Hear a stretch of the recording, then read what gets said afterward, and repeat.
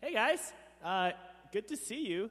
Good to see everybody, and it's good to be back. I'm glad to be back. I want to personally thank Audrey and Jared, specifically Audrey for helping to lead in my short absence. Go ahead and give her a round of applause, or thank her personally. She did a wonderful, wonderful job. And now you're back with me, so take that as you will. But we're going to stand. We're going to continue to, or begin our worship this morning. Just as soon as my guitar coming through? It's not in here at all. We're having fun running back and forth with our sound stuff, but yeah, I'm glad that we've started at 9:30, that we're trying to beat the heat and all. So would you guys stand with us as we begin to sing? I think you can find lyrics over there on the table or online at civalhambra.com. You can also find our service notes and everything that you need for the service, including our connection card and things like that, online. Once again, civalhambra.com. There's the guitar. All right, let's go.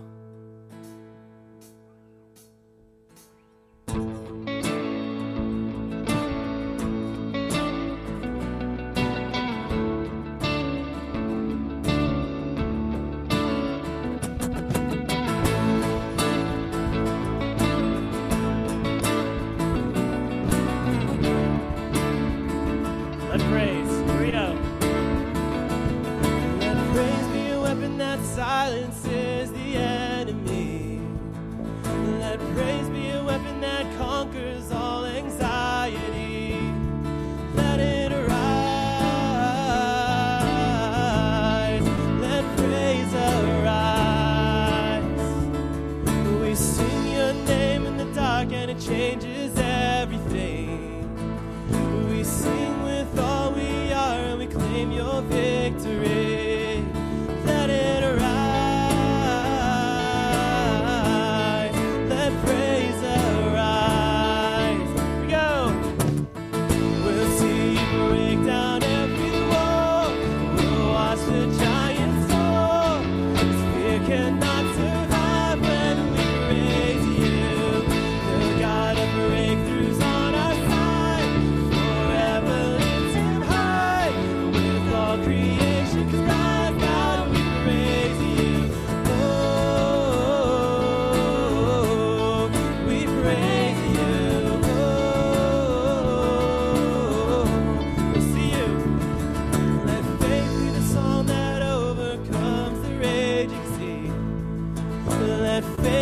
Song that calms the storm inside of me. Let it arise. Let praise arise. We'll see you break down every wall. We'll watch the giants fall.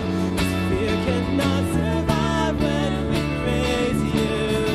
The God of breakthroughs on our side. Forever lifted high. With all creation's God, God, we praise you.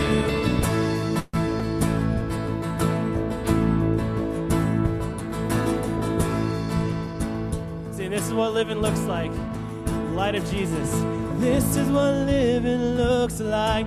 This is what freedom feels like. This is what heaven sounds like. We praise you, we praise you. This is what living looks like. This is what freedom feels like. This is what heaven sounds like. We praise you, we praise you. This is what living looks like. This is what freedom feels like. This is what heaven sounds like. We praise you, we praise you. This is what living looks like. This is what freedom feels like. This is what heaven sounds like. We praise you, we praise you. We'll see you break down every wall. We'll watch the giants fall. You cannot survive when we praise you. The God of breakthroughs on our side. Forever lifted high. With all creation, my God, we praise you. Oh, we praise you. Oh,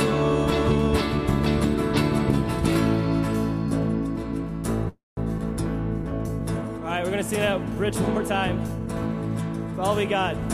Brothers and sisters, let's sing it out. This is what living looks like. This is what freedom feels like. This is what heaven sounds like. We praise you, we praise you. This is what living looks like. This is what freedom feels like. This is what heaven sounds like. We praise you, we praise you. This is what living looks like. This is what freedom feels like. This is what heaven sounds like. We praise you, we praise you. This is what living looks like. This is what freedom feels like. This is what heaven sounds like. We praise you, we praise you. We'll see you break down every wall. We'll watch the giants fall. We cannot survive when we praise you. The God of breakthroughs on our side, forever lifted high. With all creation cry, God, we praise you. Oh,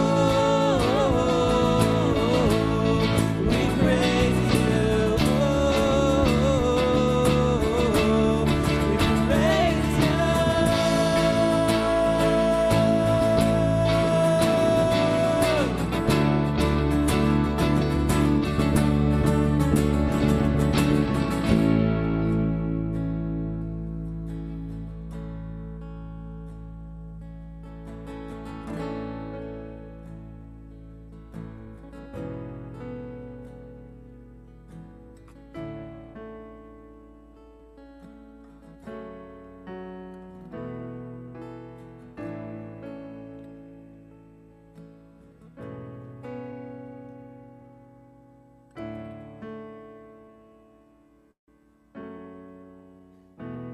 God, I look to you.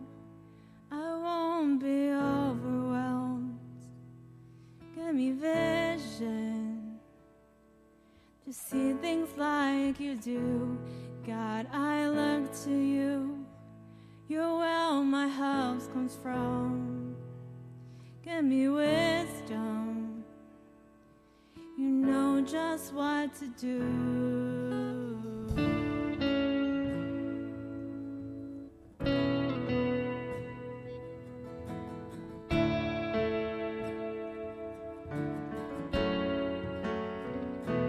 God, I look to you. I won't be overwhelmed. Give me vision to see things like you do. God, I look to you. You're where all my help comes from. Give me wisdom. You know just what to do. My strength, I will love you, Lord. My shield, I will love you, Lord. My rock, forever all my days, I will love you, God.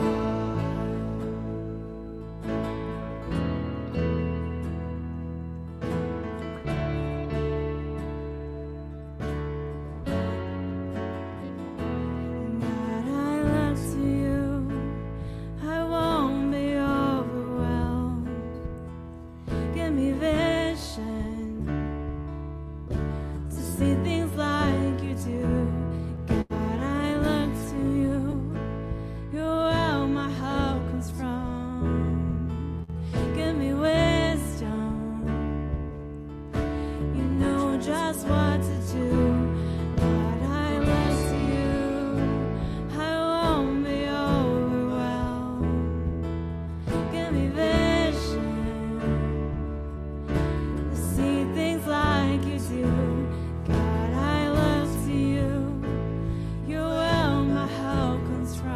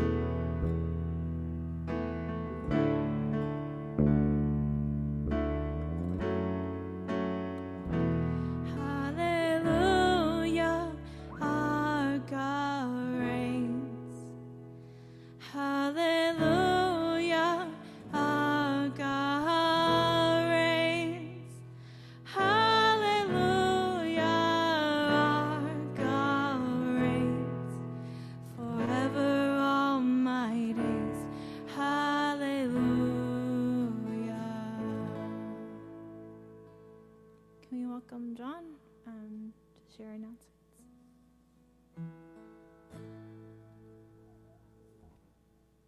Good morning, everyone.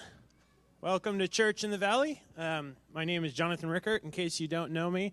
We're really just glad that you're here to join us this Sunday, whether that's here in person or whether you are here with us virtually. As you heard from Victor this morning, if you're looking for lyrics or a connection card, any information, you can find that at www.civalhambra.com/Sunday. You can also get a hard copy over here at the table. And inside of that is notes for our message today, lyrics, and our connection card. Now, if you could go ahead and pull out that connection card, I would really appreciate that, because we would actually really appreciate it if everyone could fill that out this morning. There's a couple of sections I want to draw your attention to. One is whether you're a first-time, second-time, or out-of-town guest. And another is how you heard about us here at Church in the Valley. If you could fill those out, we'd appreciate that. And then you can just drop that in the offering bucket at the end of service. Now, if you're a guest with us, we really just want to thank you for joining us here this morning. We have a book called How Good is Good Enough.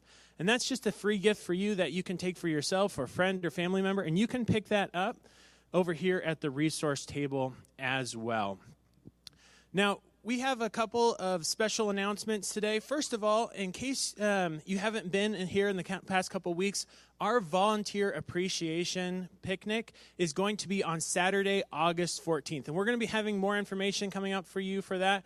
But for the moment, please just mark that on your calendar, because we would really love for everyone to attend. We also are ready to reopen all of our Kids Zone classes. We want to reopen our nursery and our toddlers, which I know all the parents are super excited about. But what we do need is we need a few more volunteers. So if you would be interested in joining our nursery, our toddlers group, you can just mark that on the back of your connection card at the bottom where it says comments or prayers. And as soon as we get those fully staffed, we're going to reopen that. Now, we're also joining or creating a new team. It is our media team. And our media team is going to oversee our website as well as some other things. So if you are interested in potentially being a part of our media team, go ahead and just mark that on the back of your connection card as well. Now, we have one more thing that we want to announce to you. For those of you who've been around for a while, you have met Chris and Amy Hines. And Chris and Amy Hines are two members of our church who have been extraordinarily faithful throughout the years. They have served in so many different roles. Amy was our Kids Zone director for a long time. They've served as community group leaders just in so many different ways. And sadly, this is their last Sunday because they are moving on to Colorado to take on the next step of life. So we really just want to take a moment to honor their service and all the ways that they have blessed our church throughout the years. So for a moment, if you can all just join me in clapping for them to honor them.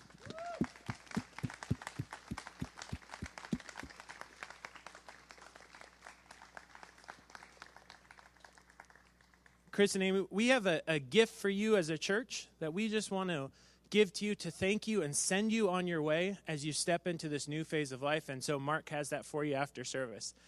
But again, we wanted to give you guys all the opportunity that if you want to connect with them after service and just wish them luck, pray for them, and encourage them, I really encourage you to do that. And now I'm going to go and pray, and then we'll continue worshiping with another song. God, I just thank you for this morning. I thank you for the cooler air here at 9:30, Lord. I pray that you would just bless this morning. May we really focus our hearts on you and really hear from you as John comes up and speaks your word to us, God. I do pray for Chris and Amy that you would really bless their path as they move on to Colorado, that you would really just use them as a light there in all that you have for them, God. And again, we just thank you for their service and their faithfulness throughout the years. We pray this in Jesus' name. Amen.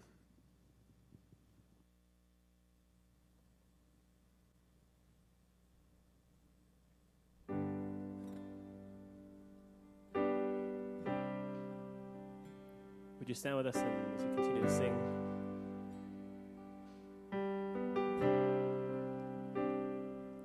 You go before, I know that you're even gone to win my war.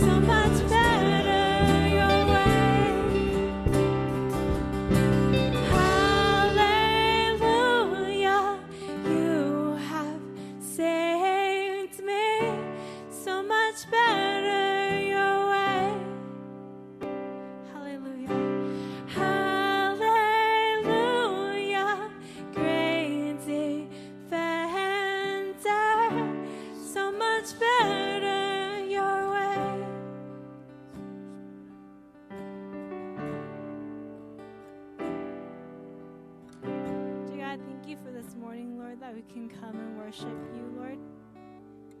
I just pray for that we open our hearts, Lord, and that you speak through us, through John. Lord, that we really are filled with your Spirit today. No matter what we're bringing today, Lord, I pray that we come in full surrender as we open our ears and our hearts to hear you. And remember that you are our Savior and you are at our center of our lives, God. Whether we come with broken voices or broken hands, Lord, I just pray, Lord, that we know that we are completely loved and treasured and valued by you. I pray all this in Jesus' name. Amen.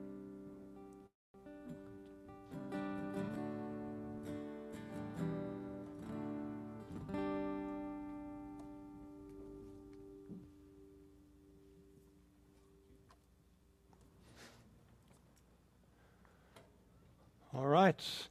Good morning, all. How are you today?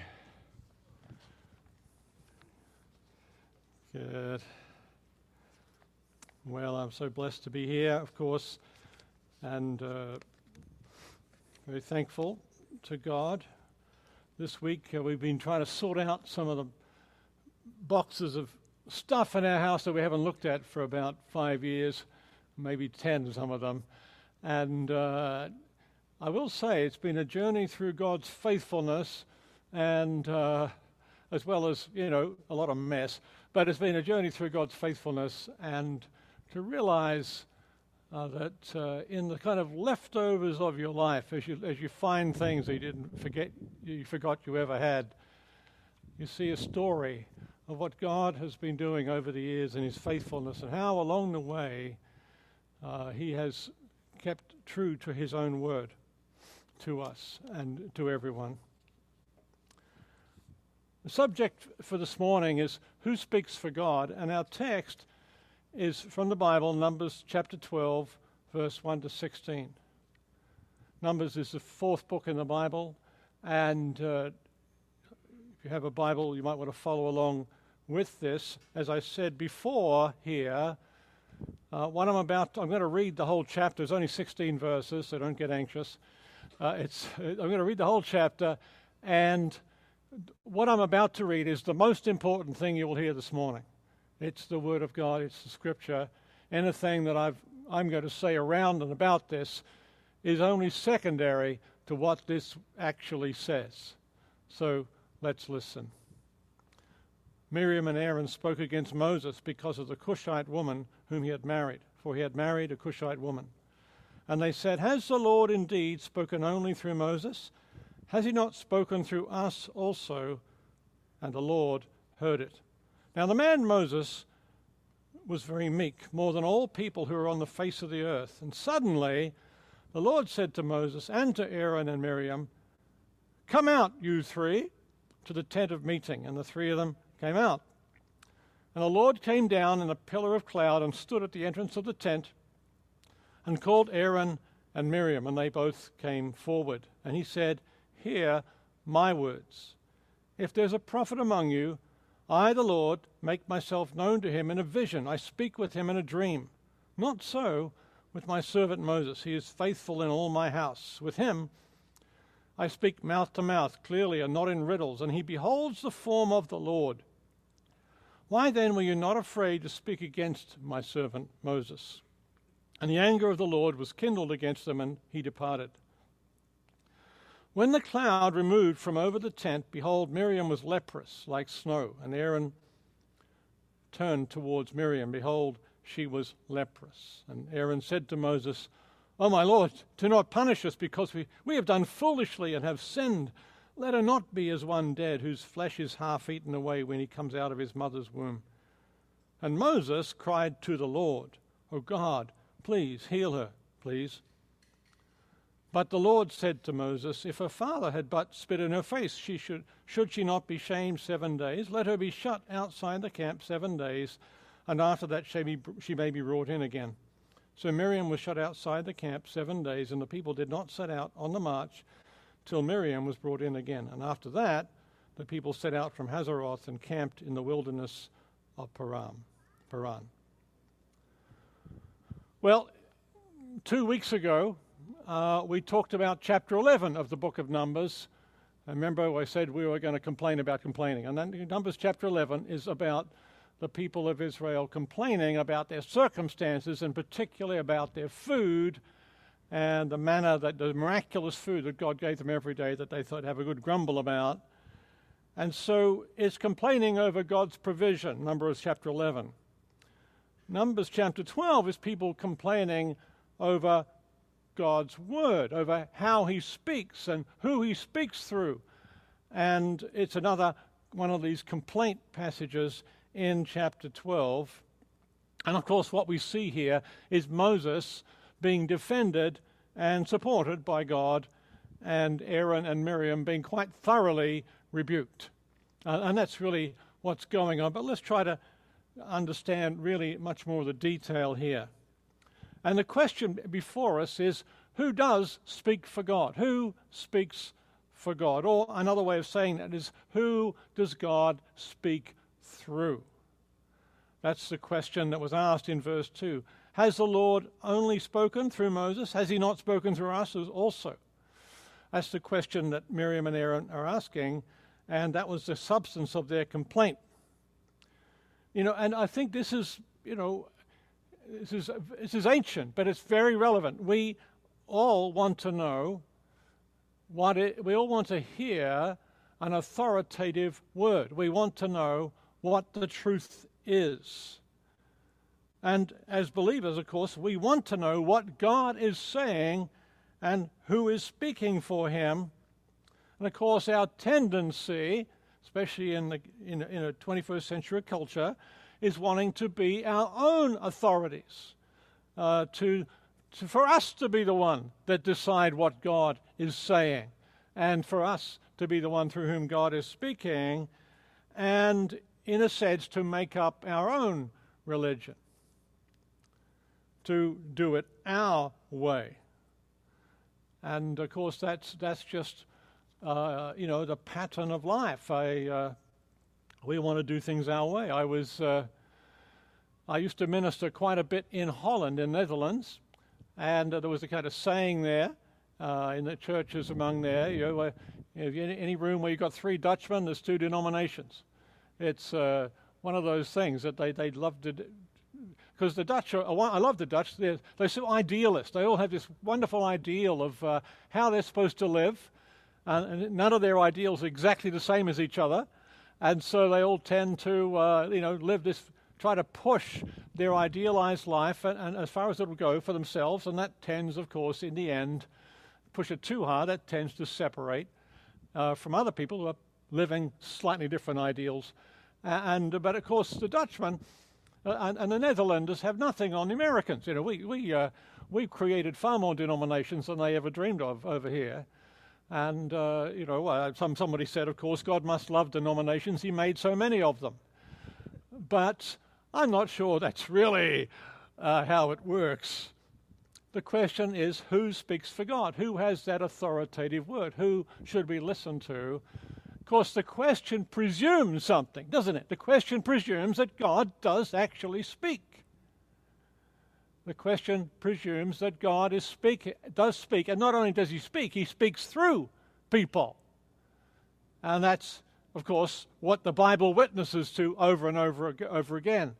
The Bible itself is witness to God speaking through others. Every person who wrote the Bible, every author of every biblical book, is a witness to the fact that God is speaking through that person. And we're still reading today what God spoke through them as they wrote it down. So in this passage, we have a family dispute is really going on. Miriam and Aaron and Moses are all siblings. They all have the same parents, and so in verses 1 and 2, we see this complaint go ahead. Miriam and Aaron spoke against Moses because of the Cushite woman whom he had married, for he had married a Cushite woman. That's verse 1. Let me just ask, who were Miriam and Aaron? Of course, they were all from the tribe of Levi, one of the 12 tribes of Israel.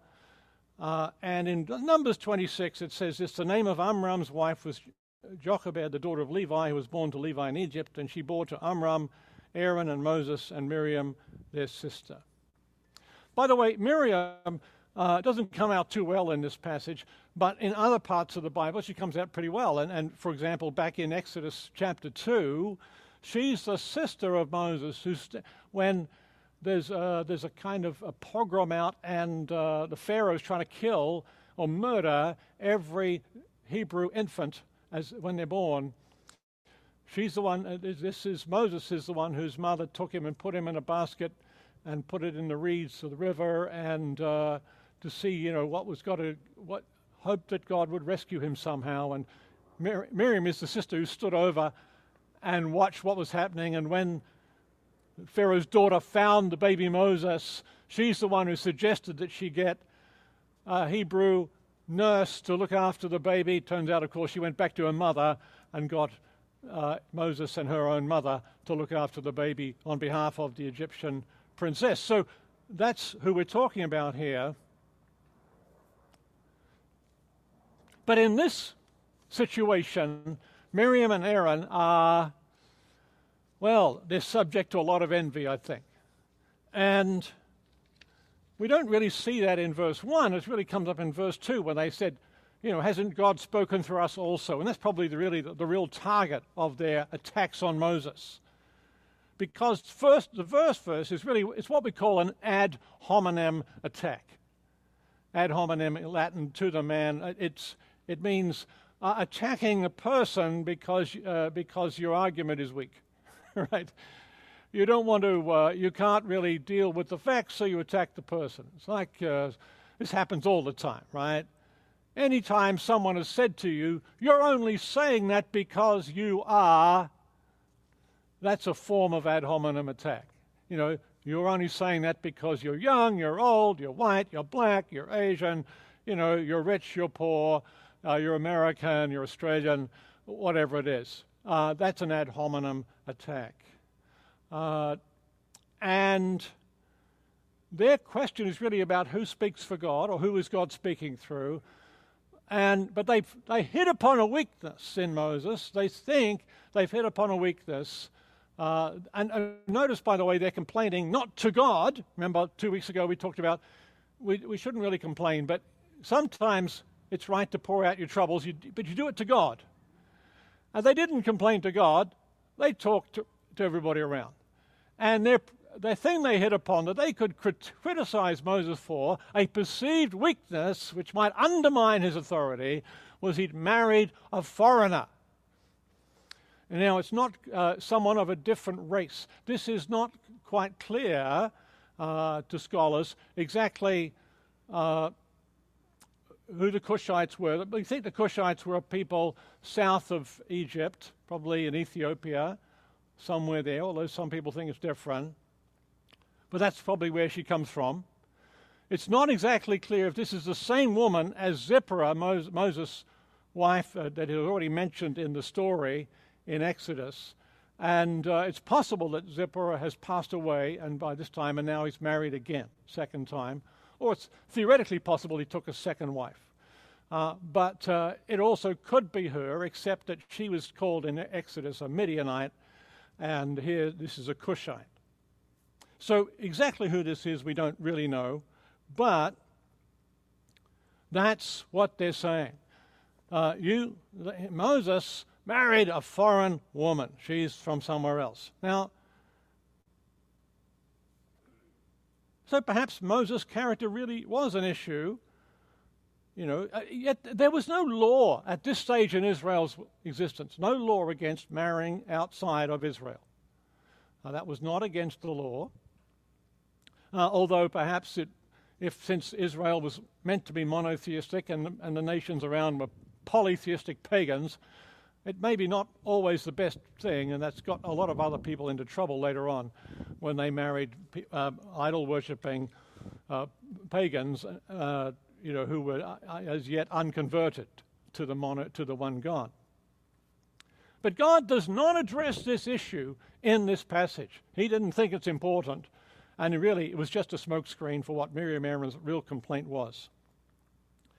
This was a character attack, not the real issue. So that's verse 1. But verse 2 is really where the meat of the argument comes in. And they say, has the Lord indeed spoken only through Moses? Has he not also spoken through us? So what we see in this first couple of verses is that envy seeks glory. Envy seeks glory and power. They're envious of Moses' prominence. They're envious of his prominence, of his authority, of his power, that he seems to be the one who is in charge of everything, and particularly the one who has that key word from God for Israel. And so they want attention for themselves. It's a form of self-validation. Now, the fact is that God, in one level, they're right. God did speak through Miriam and Aaron. Moses was not the only person through whom God spoke. And in fact, Moses never claimed to be the only person through whom God spoke. But in their mind, there was so much, if you like, honor, authority accruing to Moses, gathering around Moses. They wanted in on some of that glory, which is, of course, not what Moses was after at all. So back in chapter 15 of Exodus, verse 20, Miriam, who leads all the women of Israel in a worship and a song and dance with her tambourine, and she is called a prophetess. So she is a prophetess, and she sings this prophetic song that Moses has already sung. Sing to the Lord, for he has triumphed gloriously. Horse and his rider he has thrown into the sea. This is after the deliverance through the Red Sea. In Micah, chapter 6, verse 4, we see Micah says this, I brought you up from the land of Egypt. This is to Israel he's speaking, Micah the prophet. I brought you up from the land of Egypt, God is saying, and I redeemed you from the house of slavery, and I sent before you Moses and Aaron and Miriam. So this is many centuries later that Micah is writing as a prophet of the Lord, and Miriam is included with Moses and Aaron as a sort of a three-part leadership team that brought Israel out of Egypt, out of slavery. And God had also spoken through Aaron many times. If you just take the time to read through Exodus and Leviticus and Numbers, Deuteronomy, you'll see that God speaks to Aaron frequently. Most of the time, however, with Moses. God spoke to Aaron and Moses, or Moses and Aaron, it's usually put, in chapter 12. The Lord said to Moses and Aaron in the land of Egypt, this month shall be for you the beginning of the months. It shall be the first month of the year for you. That's God setting Israel's calendar. When did the year start? When's the Jewish New Year? That's all begun by God speaking to Moses and Aaron. In Leviticus 11, the Lord spoke to Moses and Aaron, saying, speak to the people of Israel. These are the living things you may eat among all the animals that are on earth. So setting up the food laws, that was God speaking through Moses and Aaron. And there are many of these. But three times God speaks to Aaron without Moses being included. So in Exodus 4, when the Lord says to Aaron, go into the wilderness to meet Moses, of course, he guides him there. In Leviticus 10, where the Lord spoke to Aaron saying, don't drink wine or strong drink, or you and your sons, when you go into the tent of meeting, lest you die. So Aaron is the high priest, so he's not allowed to drink alcohol when he goes into the tent of meeting. And in Numbers 18, the Lord spoke to Aaron, I've given you charge of the gifts made to me, all the consecrated things of the people of Israel. And so, Aaron could hear God's voice and hear it for others. But we also have many times where God speaks to Moses and says, command Aaron to do this or that or the other. In other words, most of the time when God speaks through Aaron, it's along with Moses, and many times God speaks to Moses to command Aaron. So although Aaron is prophetic, he hears from God, he gets important revelation, by far he's certainly in the minority position. That is in the secondary or less important position compared to Moses in this situation. But Miriam and Aaron seem to be worried that Moses was being exalted above them by God using him. That's a form of envy. And thank you once again. Mark, was it, who arranged the flyover for today? Thank you.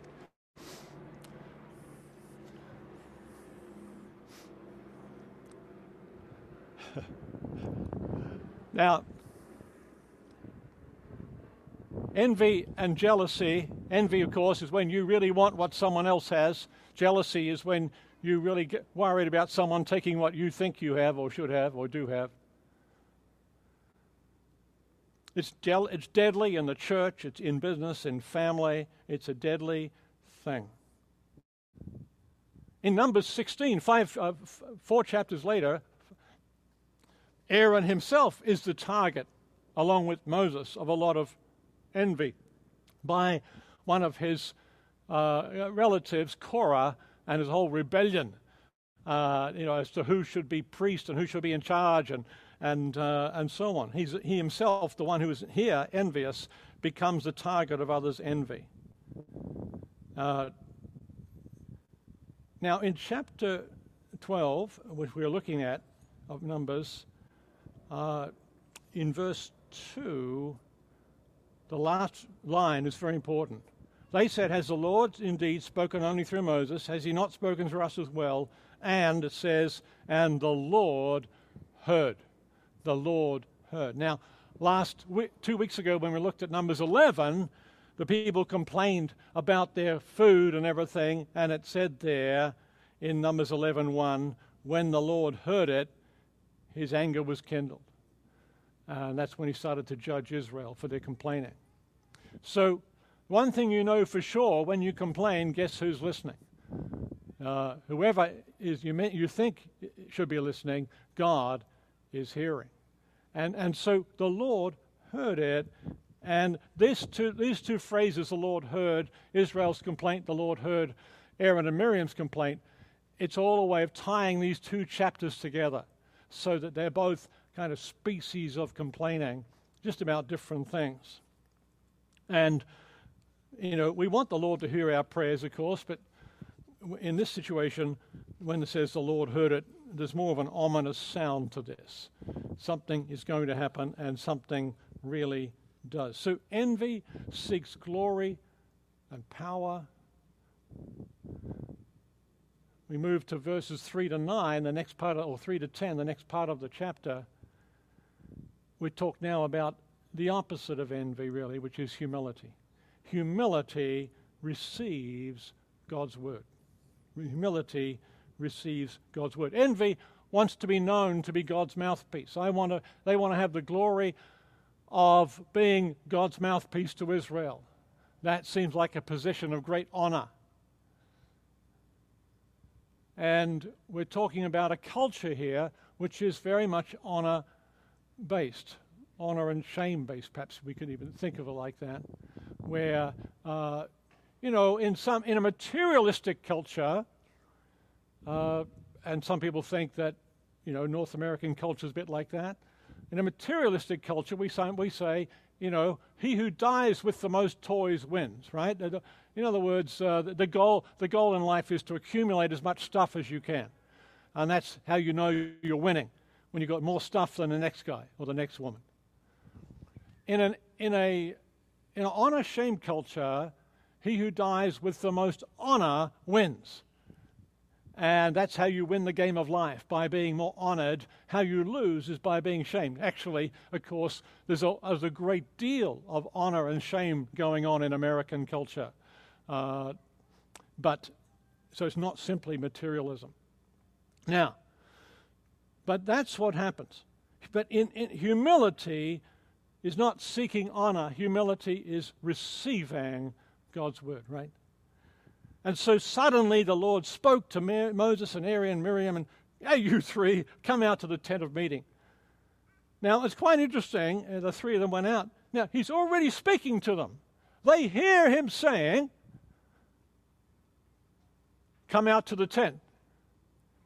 So why do they need to come to the tent to meet God when they're already hearing him speak to come to the tent? And I suppose it's a kind of symbolic thing that's going on. But God is speaking in this passage. And God is, in this passage we see a number of things, right? God is speaking. Second thing we see is God chooses who he speaks through. He says, if there's a prophet among you, I, the Lord, will make myself known to him in a vision. I speak with him in a dream. Not so, So God chooses who delivers his word. God chooses who he wants to speak through. And the third thing we see here is that God speaks through the humble. The first thing in this part of the chapter is a little parenthetical comment in verse 3 of Numbers 12. Before we get to anything else, before we get to the meeting at the tent of meeting, we get this. The man Moses was very meek, more than any man on the face of the earth. That was a little preamble to what's about to come. Just a little comment on his character. And that sets the tone for what's happening. It's the opposite of what Miriam and Aaron are experiencing. They're experiencing envy and pride and glory-seeking, and Moses is meek. Miriam and Aaron are hardly being humble or meek here, are they? They were after a share of Moses' glory. And that's what looks attractive to them, the honor and the glory, that what looks attractive. By the way, those of you in Christian ministry of any kind, this is a very dangerous thing. Glory seeking, glory hunting, looking for who's going to acknowledge you, who's going to know about you, who's going to reward you publicly, who's going to give you honor. That's a dangerous thing, not just in Christian ministry, but also in every aspect of life, of course. Now, what do we know about Moses then in this passage? Well, he's very meek. What is meekness, by the way? Someone has defined it like this. He says, meekness is not weakness. It's strength under control. Meekness is not weakness. It's strength under control. Meekness is, if you like, is the strong living humbly.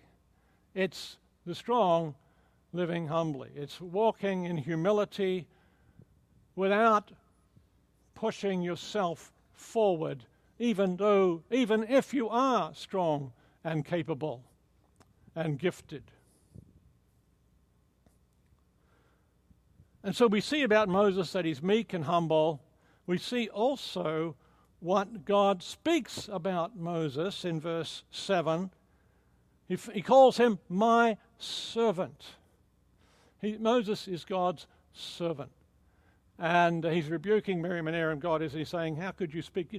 Why were you not afraid to speak against Moses? He is my servant. And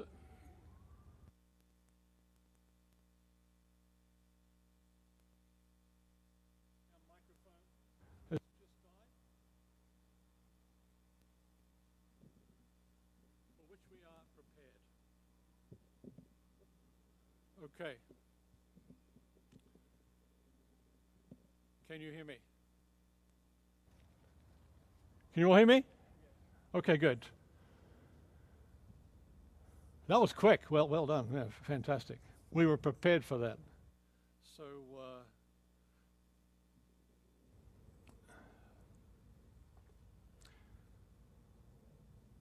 he's meek, he's a servant, and he's faithful. Right? He's faithful in all God's house. What qualifications is God looking for someone who's going to speak for him? What qualifications? Is it fantastically gifted? good looking. You know, if that's the case, the wrong person is speaking here today, right? It's these three things: humble, servant, faithful, right? That's how Moses is described in this passage. You see, because if you're walking in humility and servanthood and faithfulness, guess what? God can trust you to deliver His word without your trying to seek glory for yourself, without your pride getting in the way. It's a humility, servanthood, and faithfulness. These are the people, and this is the man Moses, whom God has chosen to be His number one mouthpiece at this time in Israel's life. What else do we know about Moses? We discover that he is hearing God. He's listening to Him. In verse 8, with Moses, or with him, God says, I speak mouth to mouth, openly, not in dark sayings, or and he says, he beholds the form of the Lord. This is a man who hears the Lord. No one can speak for God unless he hears from God. No one can speak for God unless we hear from God. And Moses is hearing God here, mouth to mouth, it says, and God speaks to those who are near to him. He beholds his form.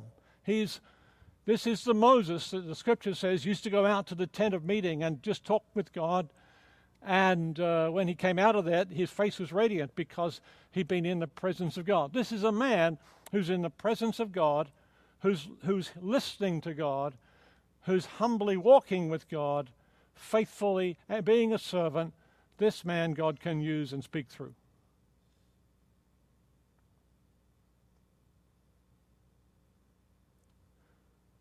In Exodus 33:11, it says, thus the Lord used to speak to Moses face to face, just as a man speaks to his friend. When Moses returned to the camp, his servant Joshua, the son of Nun, a young man, would not depart from the tent. So God speaking to Moses face to face. Now, in this passage, we also discover that God does speak through prophets. And so God speaks to those who are humble. God speaks to those who are listening. And God speaks through prophets. He does. It's in the Bible, right? He says here, if there's a prophet among you, I, the Lord, will make myself known to him in a vision. I shall speak with him in a dream. That's in verse 6. Miriam and Aaron are absolutely right to think it's not only through Moses that God speaks, but they're wrong in their attitude. Now, Moses and Miriam and Aaron all hear God speak to them to go to the tent of meeting. They all can hear God, but he wants to speak to them at the tent of meeting because that's symbolic. That's the place in Israel's camp as they're walking through the desert. That the tent of meeting is a place where God presences himself in particular. That's where the cloud comes down, the cloud of God's presence, and this is exactly what happens. As they come to the tent, the cloud comes over the tent. It's a sign or a symbol of God's own presence. And it's not just for Miriam and Aaron and Moses, for all the people to see. God is there and he's speaking. So he wants to speak to them at the tent of meeting in the pillar of cloud. God is saying, I'm being serious here, right? This is important. So it's like, sometimes parents will say to their children, hey, I want to speak with you. Well, you're already speaking to them, aren't you? But you're saying, when you say I want to speak with you, you mean not just I want to talk, I want you to listen, is what they really say when I want to say I want to speak. And so God's saying, come out, I want to speak with you. He's saying, I'm going to speak, and you need to listen. And this is important. And he says, I, the Lord, make myself known to prophets through visions and dreams. And by the way, what a wonderful thing that God makes himself known. How can we ever know that we can know God? How can we know that we can know God? By the way, theologians call this epistemology, right? And it's theological epistemology. The study of knowledge. How can you ever know what you know? And especially that you know God. And of course the answer is, especially for an infinite God, and we're finite beings, how can we know the infinite? The answer is, God makes himself known. God is infinitely capable of making himself known to finite human beings. Or in other words, God can speak louder than your spiritual deafness. Amen? No matter how, you might be the deafest, spiritually deafest person in the world, God is able to shout louder than that. He's able to get through. So God does speak through the prophets, but he is, and so that's true, but they got the wrong attitude. And so he basically, God is making his point. You should be afraid to speak against Moses, the Lord's servant. Their envy and their disrespect and their criticism and their complaining leads to certain consequences. One is God gets angry, right? God gets angry. Verse 9, the anger of the Lord burned against them. The second thing is, he left. God departed. You know, they're in the presence of God, and God gets angry with them, and he just leaves. He leaves the room, if you like. God is angry, and he gets out of there. And what's left behind is Miriam has leprosy. Wow. It's a curious thing, and of course, people ask all the time, now, okay, why Miriam and why not Aaron? You know, what's up with this? And perhaps the answer, I'm not sure if I know the full answer, but perhaps the answer comes in verse 1 of chapter 12, where it says Miriam and Aaron spoke against Moses. The verb for spoke there, they spoke against Moses, should be, for a couple of people like that, a plural verb in Hebrew. It's a singular verb. It's a singular feminine verb. In other words, the grammar is telling the reader that it's Miriam spoke against Moses and Aaron. It's like that.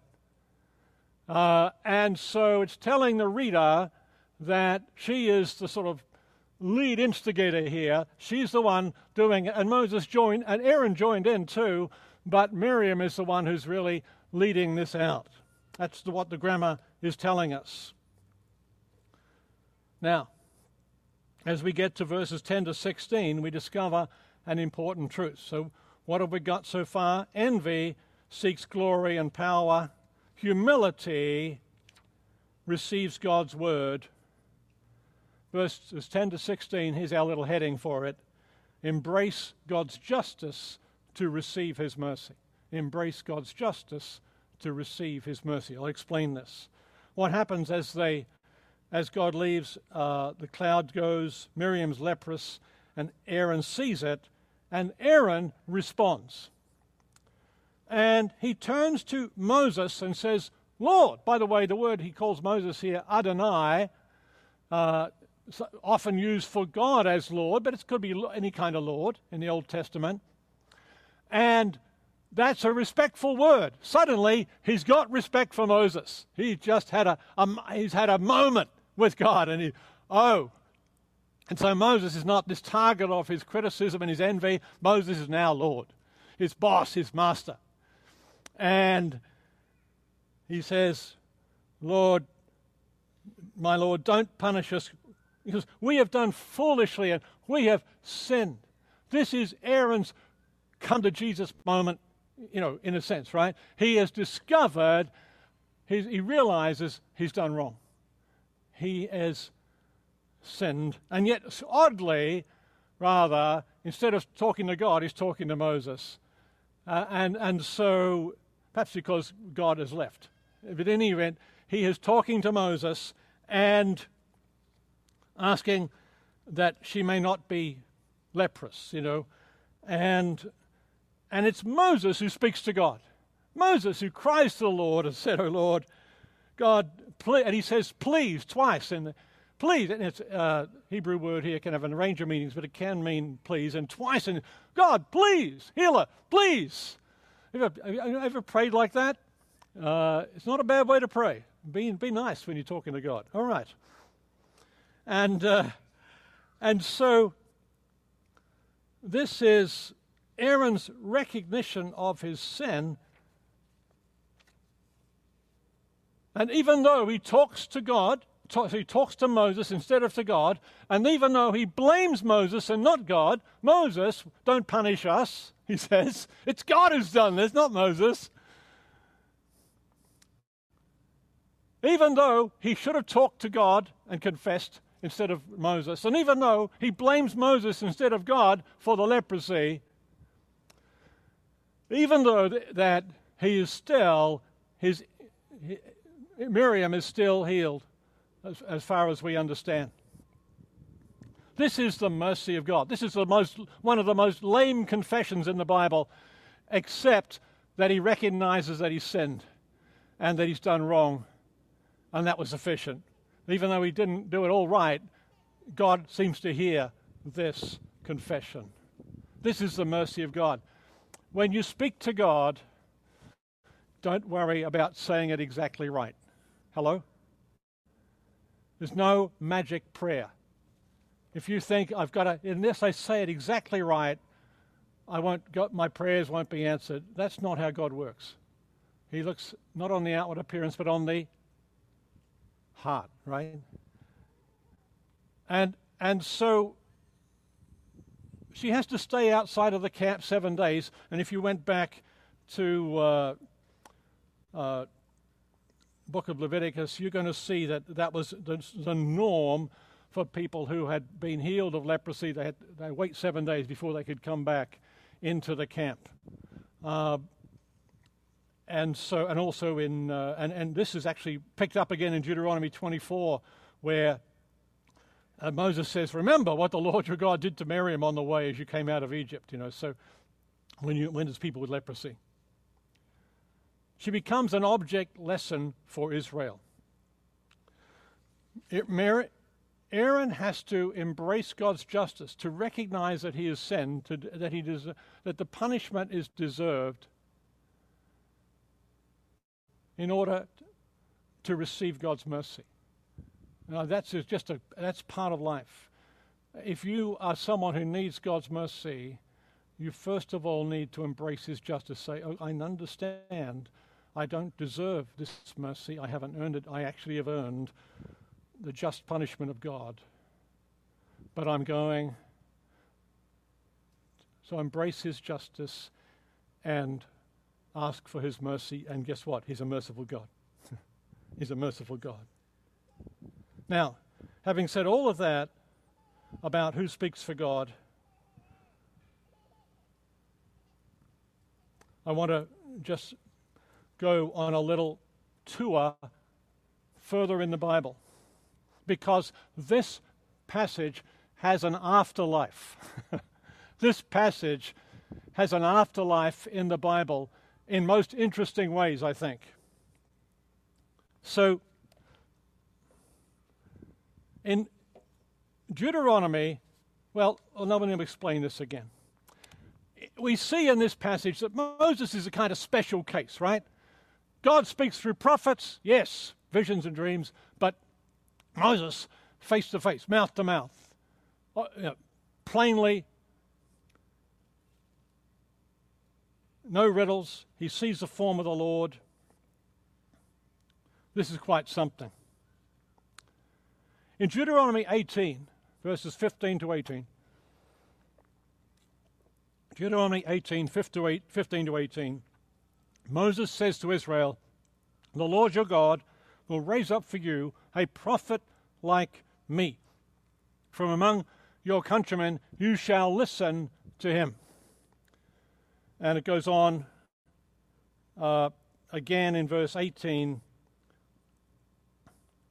"I will raise up a prophet from among their countrymen like you," God says, "and I'll put my words in his mouth, and he shall speak to them all that I command him." By the time that Deuteronomy has received its final editing, in the Bible, and this is well after Moses has died because Moses' death is described in Deuteronomy. By the time of Deuteronomy is finally edited, which could be centuries later, that prophecy has not yet been fulfilled. The prophet like Moses has not yet come, because in Deuteronomy 34:10 we see this: there has not arisen, this is right at the end of the book, there has not arisen a prophet since in Israel like Moses, whom the Lord knew face to face. So it's very clear that this passage in Numbers 12, Deuteronomy 18, they see Moses as a kind of special case. Not everybody's like him. He goes into the tent, he speaks with God face to face, he sees the form of the Lord. When God appeared on Mount Sinai in Exodus and so on, and he appeared, they saw, lightning, light, and so on. They didn't see the form of the Lord. And in fact, that's what God says to them. Don't make idols, because when I appeared to you, you didn't see a form. That's what he says there in Deuteronomy. But Moses is a special case. For one thing, he writes the first 5 books of the Bible, right? He's a scripture writer. He gets it absolutely right. And even though he's not a perfect man, we see he's punished by God for getting angry and not honoring God, and he doesn't end up in the promised land even if he sees it. Nevertheless, in his writing, in his prophecy, he gets it right. And he hears directly from God. But Moses promises a prophet like him, and according to Deuteronomy 34, that hadn't, at the end of that, sometime later in Israel's life, that hadn't yet happened. Did it ever happen? Well, in New Testament now, we're going to New Testament quickly. In Matthew, Mark, and Luke, and John, and Acts, Jesus is the prophet like Moses.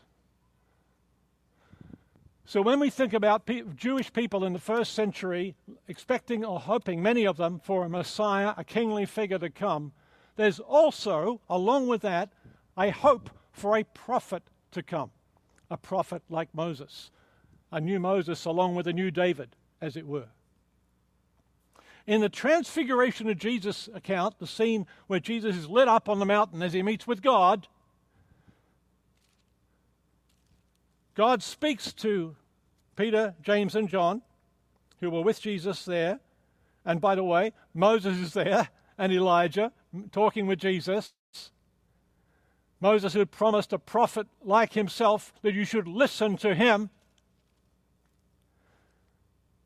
And in verse 5 of Matthew 17, God speaks out of the cloud. Remember, he's speaking Numbers 12 out of a cloud to Moses, Aaron, and Miriam, right? He's speaking out of a cloud, and he says to Peter, James, and John, "This is my beloved Son with whom I am well pleased. Listen to him." It's alluding to that very passage back in Deuteronomy 18:15, prophet like me, you should listen to him. And Moses is right there on the Mount of Transfiguration, hearing all this. In the Gospel of John, in the first chapter, people are wondering who John the Baptist is. He's a pretty important prophet, first century, very important, and they think maybe he's the Messiah, until they say to him in verse, "Are you the Messiah?" He says, "Nope." And then they say, "Are you Elijah?" "Nope." Then they said, interesting thing, John 1, verse 21, "Are you the prophet?"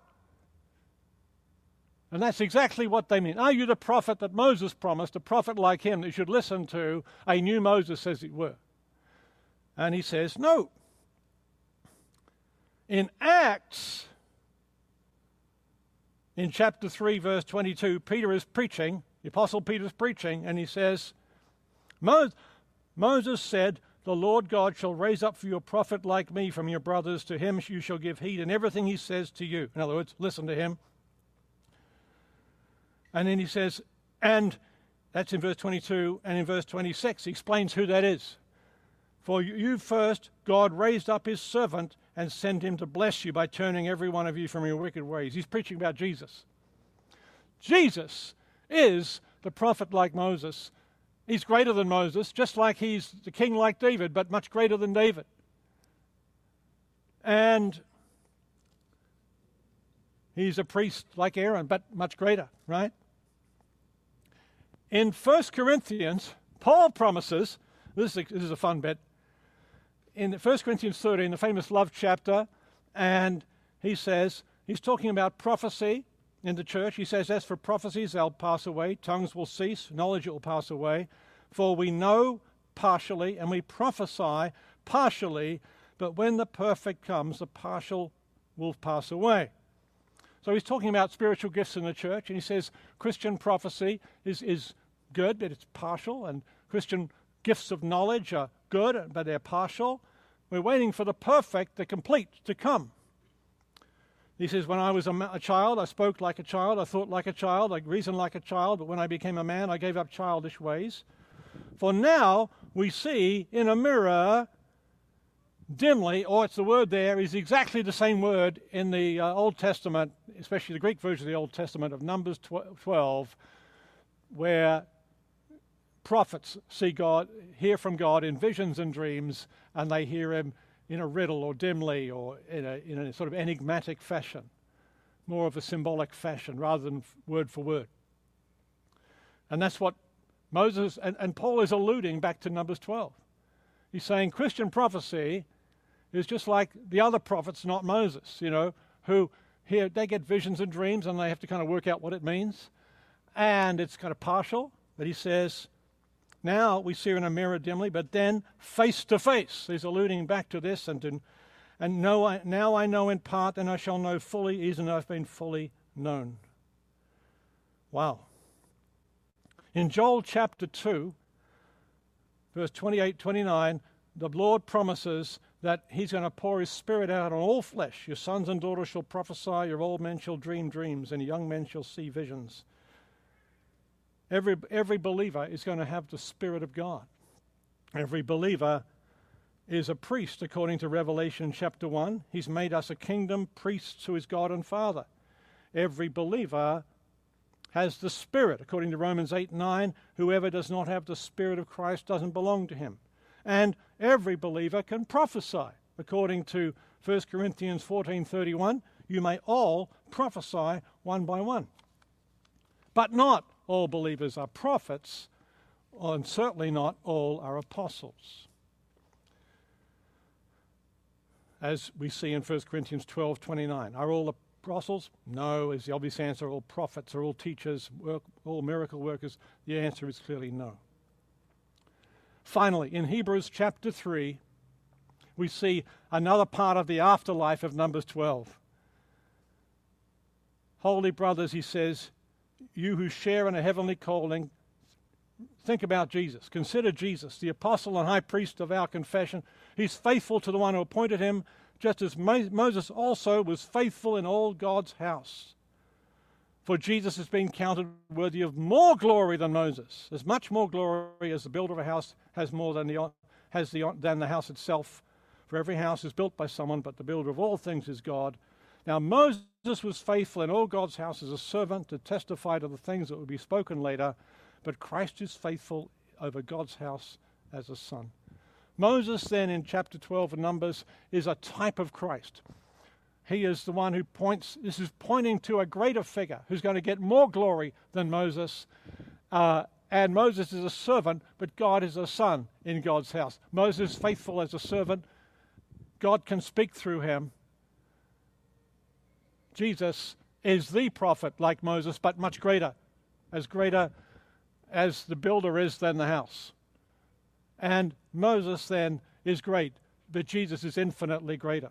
And so this passage points us to Jesus, through whom God has completely and ultimately spoken. The one whose return we are waiting for when the complete and the perfect comes. So who speaks for God, or whom does God speak through? God speaks primarily through Jesus. That's his number one word, right? Is Jesus. He speaks through the Bible. Even now, Moses is still speaking for God as we read his books. God speaks through the gospel, the message, the Christian message. And he speaks, of course, even through creation. But God speaks secondarily through faithful humble, servant-hearted believers, full of the Spirit, not seeking their own glory, and those God can trust to take his message to the world, and through whom he can speak to others. Amen. Okay. Thank you, everybody.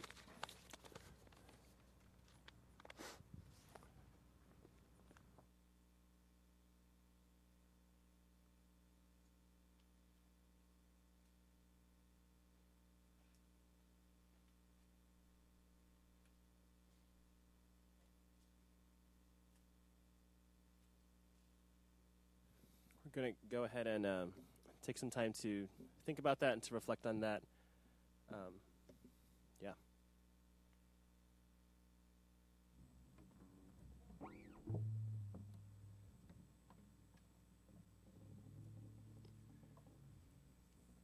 As we sing these songs and reflect on it, any confessions that we need to make before our God of pride or misplaced priorities, and I know I've had those moments where I just think that I just have my priorities mixed up and why I'm doing things. I encourage you to bring that before the Lord and confess that and humble yourselves before him as we sing and ask God to revive us, to revive our church, to revive our individual lives in that.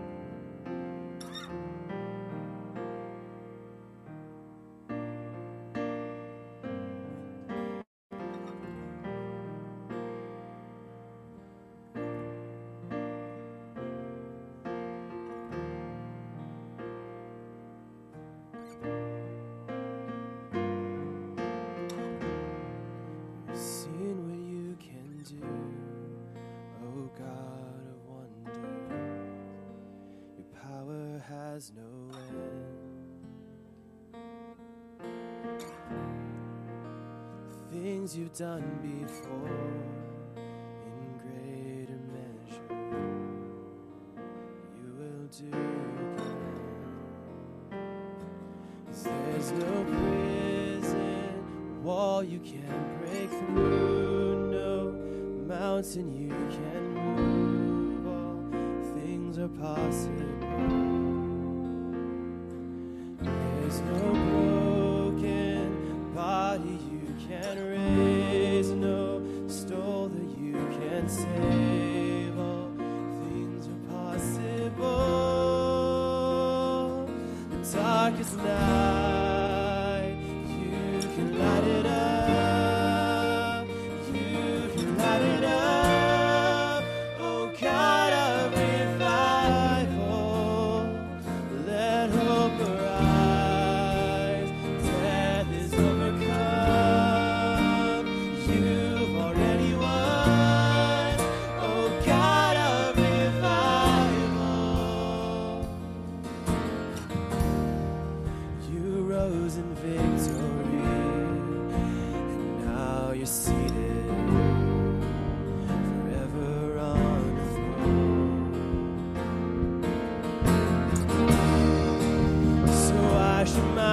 Fear what you have defeated.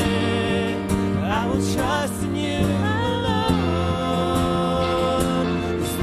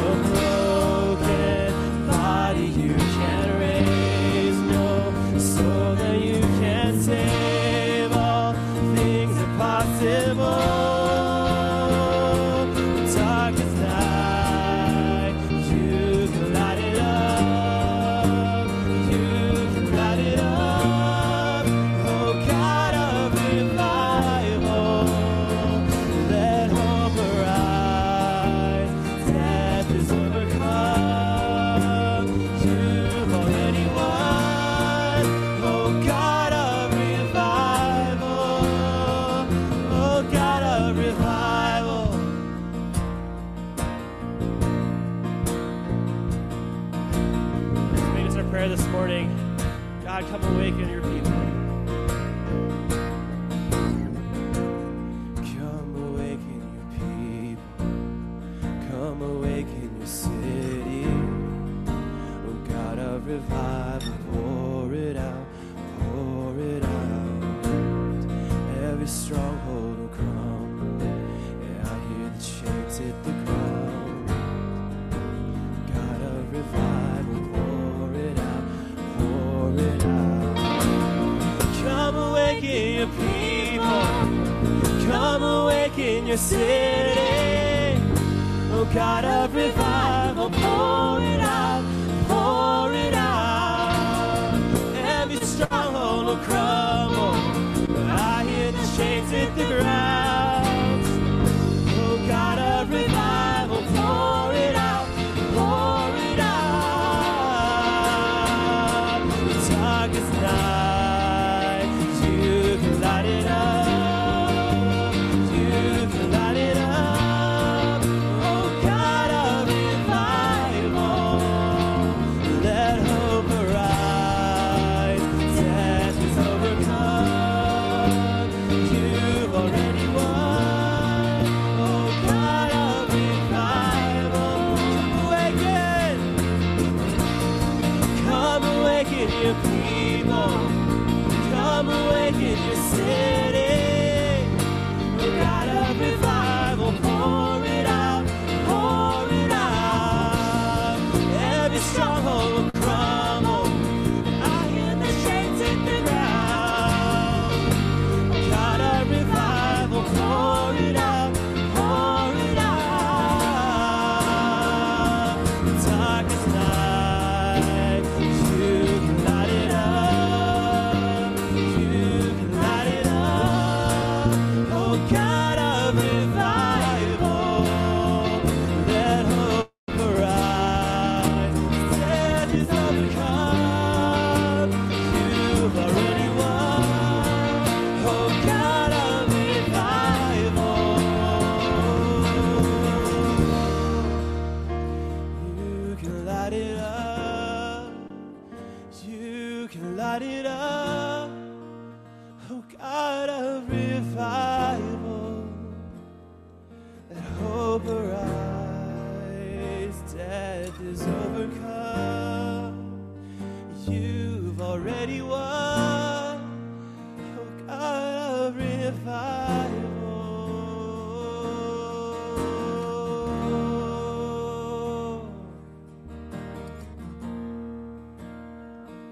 Yes, you have revived us, Lord.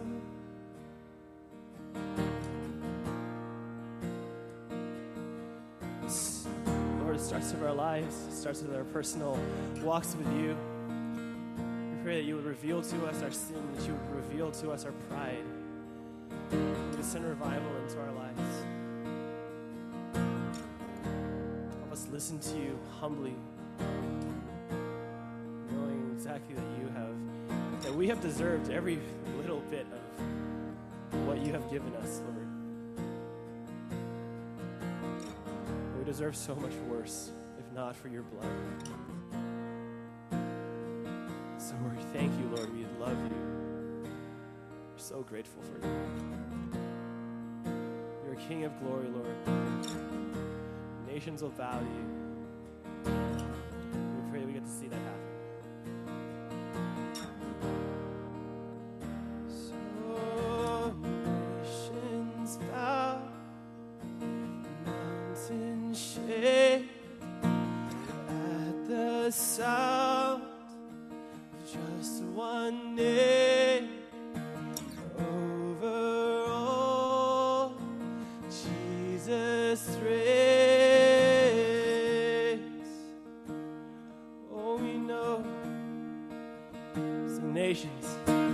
Nations bow, mountains shake at the sound, just one name, and over all, Jesus reigns.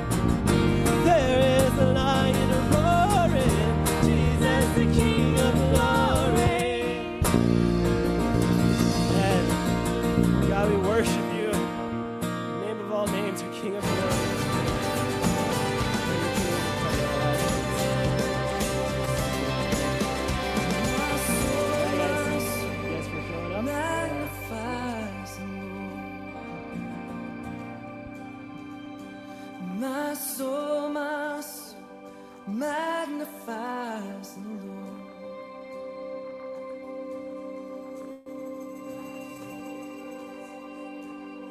He has done great things.